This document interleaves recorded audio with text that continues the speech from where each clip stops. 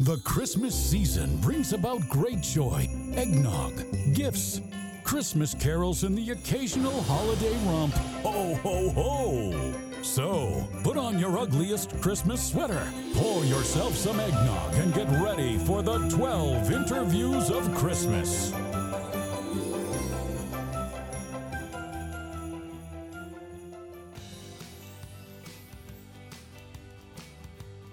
All right, guys, welcome to the 12 interviews of Christmas. Yet again, we've got an amazing guest for you today. I'm excited. Hasn't been on the show in a while because you know what? He hasn't been in the country for a while. Chuck Holton's a former Army Ranger. He's a war correspondent, done work with Newsmax, CBN, you name it, lots of other places. He's spent 6 months, well, give or take 6 months of this year in the war-torn country of Ukraine. Chuck, thanks so much for being here. Glad to be here. This is the ugliest sweater I own. So there you go. I love it. I love it. Well, no, you look far more professional than I do, which is usually the case when you're here. I want to talk about Ukraine, what you've seen there, your experiences there, because it's been 6 months, right? You spent a ton of time there this year. Yeah, I did. You know, nobody planned on a land war in Europe, but if you're a war correspondent, then that's where you go. That's where you go. I tell you, this has been the closest I think I will ever come to being able to cover something like World War II. This is a fascinating conflict. Of course, it's a very divisive conflict, and it's one of the first major conflicts that is that what happens in the information battle space is more important than what happens in the kinetic battle space. So what people believe about what's happening is more important than what is actually happening. It actually becomes the reality. And so that's why both sides are pouring so much into their propaganda efforts and trying to influence that in the information battle space. Well, I can tell you, you've been there. I haven't. I have friends and former colleagues who are there. But coming from my background in intel, you know, I know a thing or two about propaganda and the information wars. It's really hard to cut through this. There is just so much noise with this, which is why it's divisive abroad. It's divisive here. No one really knows exactly what's going on, but everyone's got really strong opinions on it, which is just it's a perfect picture of kind of where we are on every issue in America and across the planet these days. Oh, I know everything. I'm digging my heels in even though I don't have the facts. But tell me this, because people do have their, opinions on it, and let's get past that a little bit for a second, not talk about the whys of what's going on, but let's talk about what you're actually seeing on the ground there, because as people debate why this started, why it's continuing, who's responsible, yada, yada, yada, there are Ukrainian citizens who are stuck right in the middle of this thing. What's the situation like on the ground there? Well, and that's the whole reason that I do this job anymore, is not because, it's so that I don't have to report on the politics or entertainment, or, Brittany went out again partying without her panties on or something stupid like that. But when you go to Ukraine, the first thing you're going to notice if you come out with me is that there's a whole lot of hurting people. And these are people who feel the same way about politics. They don't care left or right. They just want to live their lives. They just want to tend their garden. They just want to raise their children. And yet they're being brutalized by an enemy who has larger political or geopolitical designs on that area, and for no reason, at no guilt to them. And that actually covers both sides. We're talking about Ukrainians specifically. They didn't invade anybody, so they have the moral high ground there. But however, there have been 70,000 or more Russian troops killed in Ukraine already, and the vast majority of those guys didn't want to be there either. Right. There have been tens of thousands captured. There have been, both sides. There have been brutality, so regardless of who's at fault, the people who aren't at fault are the people that I'm there for. There's the civilians, the people who are living in freezing cold temperatures with no power, no heat, no water, and simply because, Vladimir Putin cannot win on the battlefield. He's losing every time he goes up against the Ukrainians on the battlefield, and so he's resorting to just terrorizing the civilians. Yeah. Those are the people I want to be there to report on. It's not good for my career to go to Ukraine for 6 months because, by and large, people in America just don't care.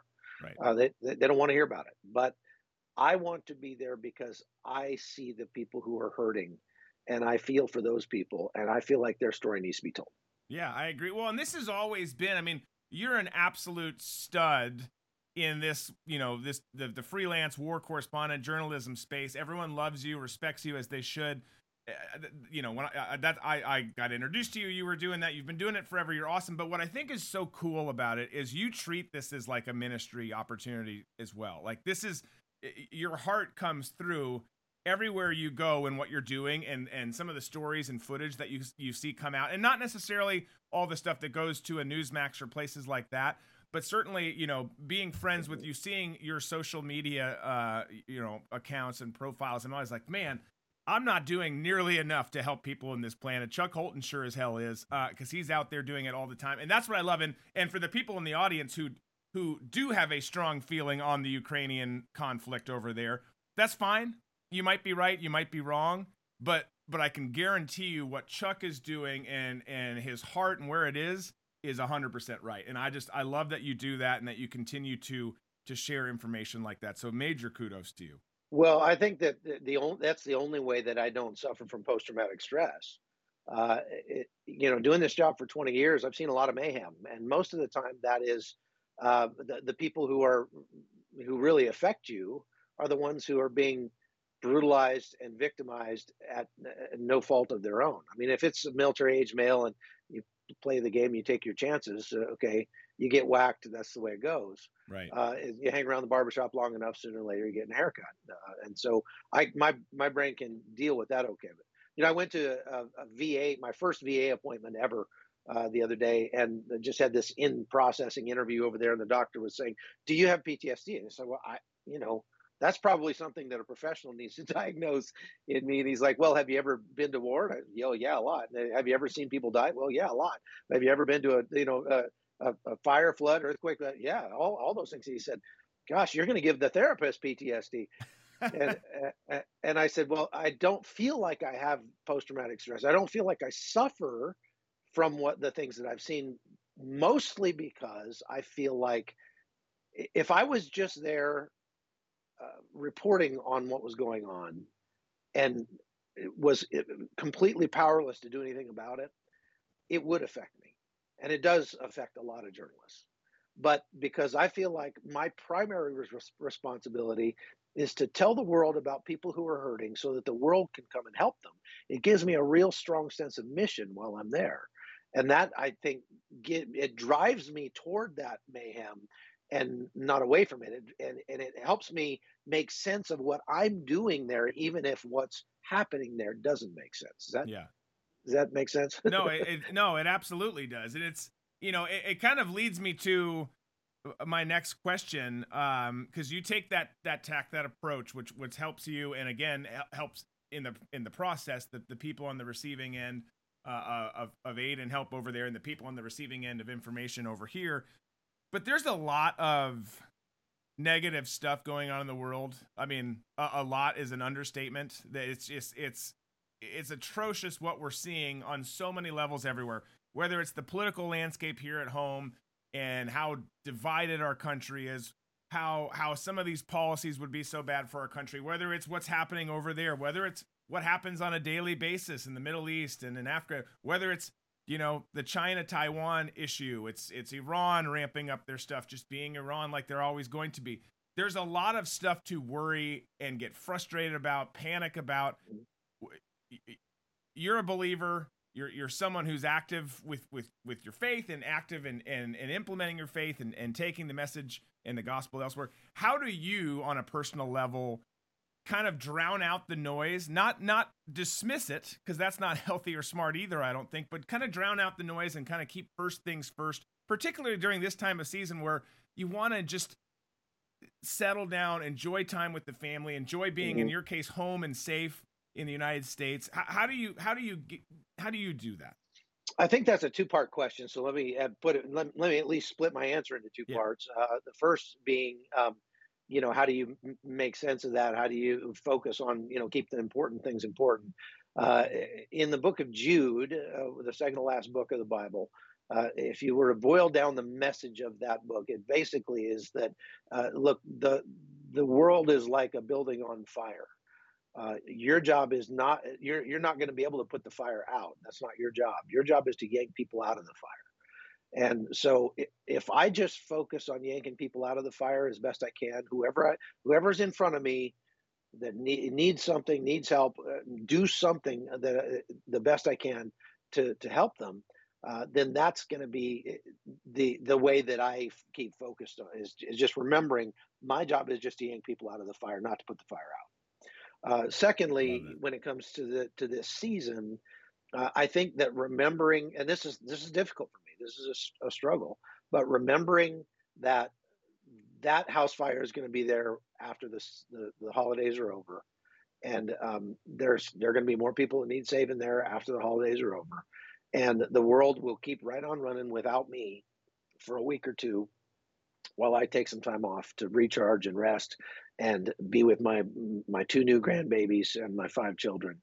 Um, you know, at some point, I've got to decide that okay, I've made enough money this year, and I need to just back off and just relax and put it down. Just step away from the war for just a little while. The war will still be there when I get back to it, Yeah. and just allow myself the permission to spend time with my family, to spend time just rolling around on the floor with my grandbabies, to just putter around and not be productive for just a little bit. Uh, because I'm that guy that if if I made $100,000 this month, there's a guy on my shoulder saying, "You if you worked a little harder, you could have made 110." Um, and I'm just far too driven that way, and I need to be able to learn to just turn that off and just go, "Shut up! I'm just going to lay on the couch and do nothing today, and just read a book and sit by the fire." And because if not, what am I doing all this for anyway? If I'm working so hard all year and I'm going to work right through the holidays so that and miss the time that I'm here with my family, what's wrong with that picture? I've got Yeah. to be able to just turn it off. So that's what I'm working on doing for the next couple of weeks is just I'm not checking email. I'm not. I'm just trying to spend time as much as possible with my kids and my grandkids. I love it. I love it. And it's a hard thing to do too. It's my biggest Yeah. struggle is taking breaks. We're taking a break from the main show right now. Doing the daily live streams and all that goes along with it. And it should be a break, and it's actually kind of stressful because it's like, well, what do I Yeah, do? you're right. Um It is. and It is. It's so stressful because, especially in our business, if I stop putting out content, then my followers drift away. right. And so how am I going to stop doing my podcast for 3 weeks? I mean, that'd be terrible. Well, you know what? I'll go build back some more followers after the first of the year. And if those people are going to filter away because I took a couple weeks off, then they probably weren't the kind of fans you really care about anyway, right? Exactly. Well, I think you're excuse me, so right there. It's and I always say this, and I don't necessarily adhere to it. Shocker. Just being the broken human that I am. But it's like, if we don't recharge ourselves, what good are we to everyone else? We go, go, go, go, go, and we give the worst versions, whether it's bringing home the worst version to your family or just the worst version to everything you're doing. So it is tough. It's hard to take that break. It's hard to just chill like you're doing now, and I'm so glad you're getting to do that.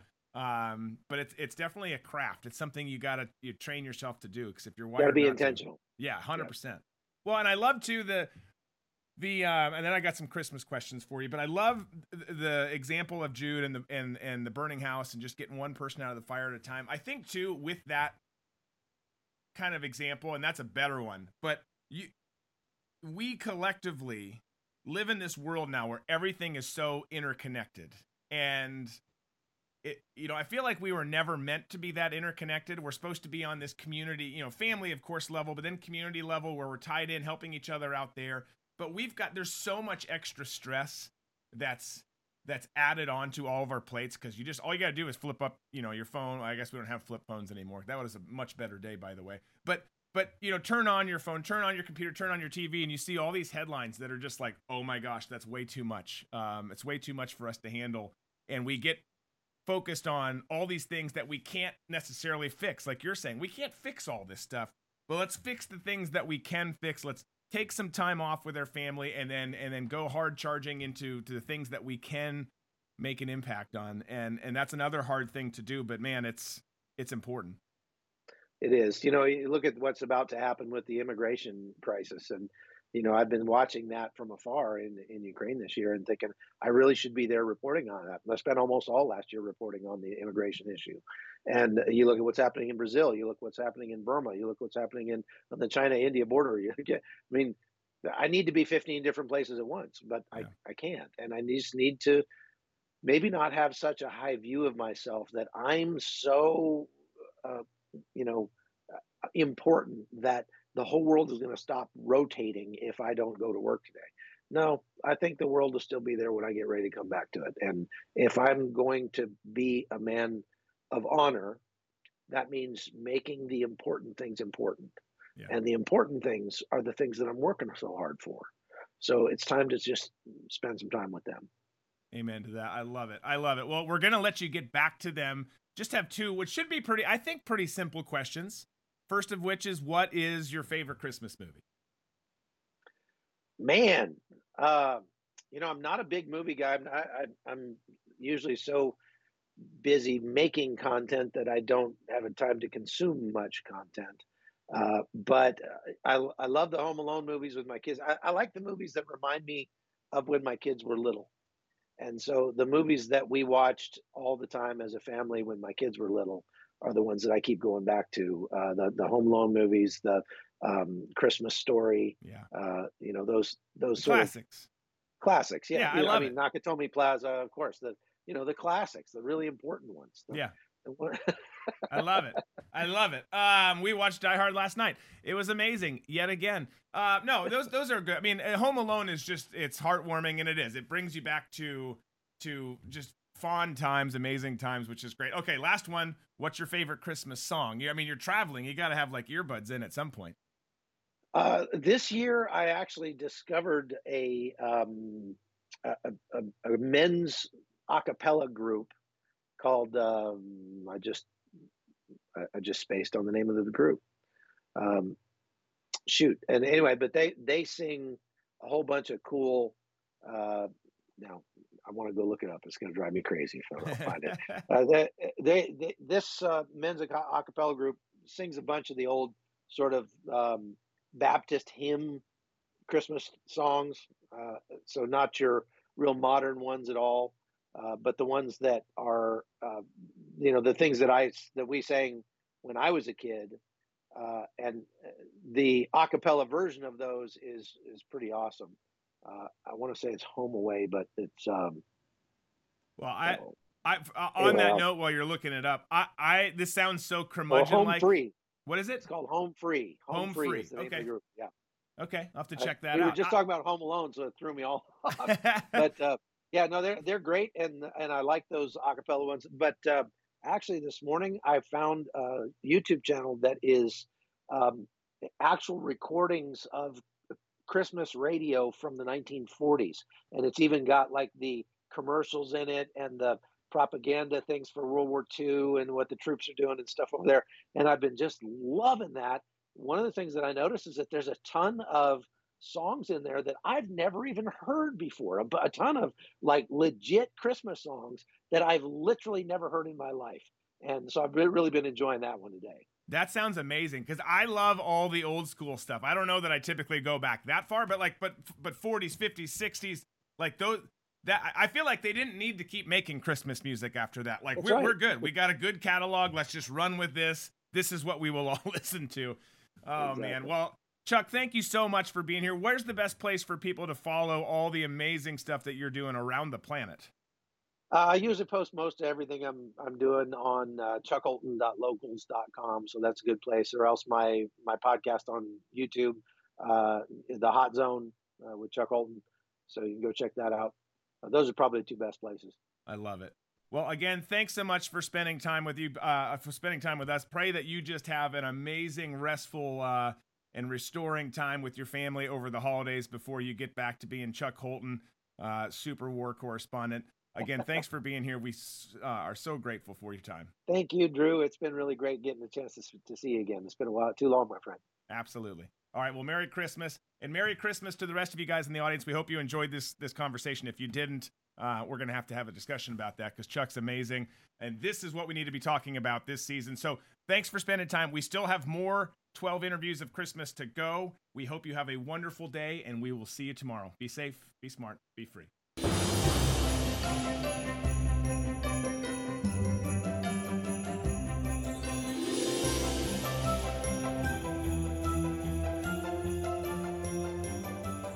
Yippee-ki-yay, motherfuckers.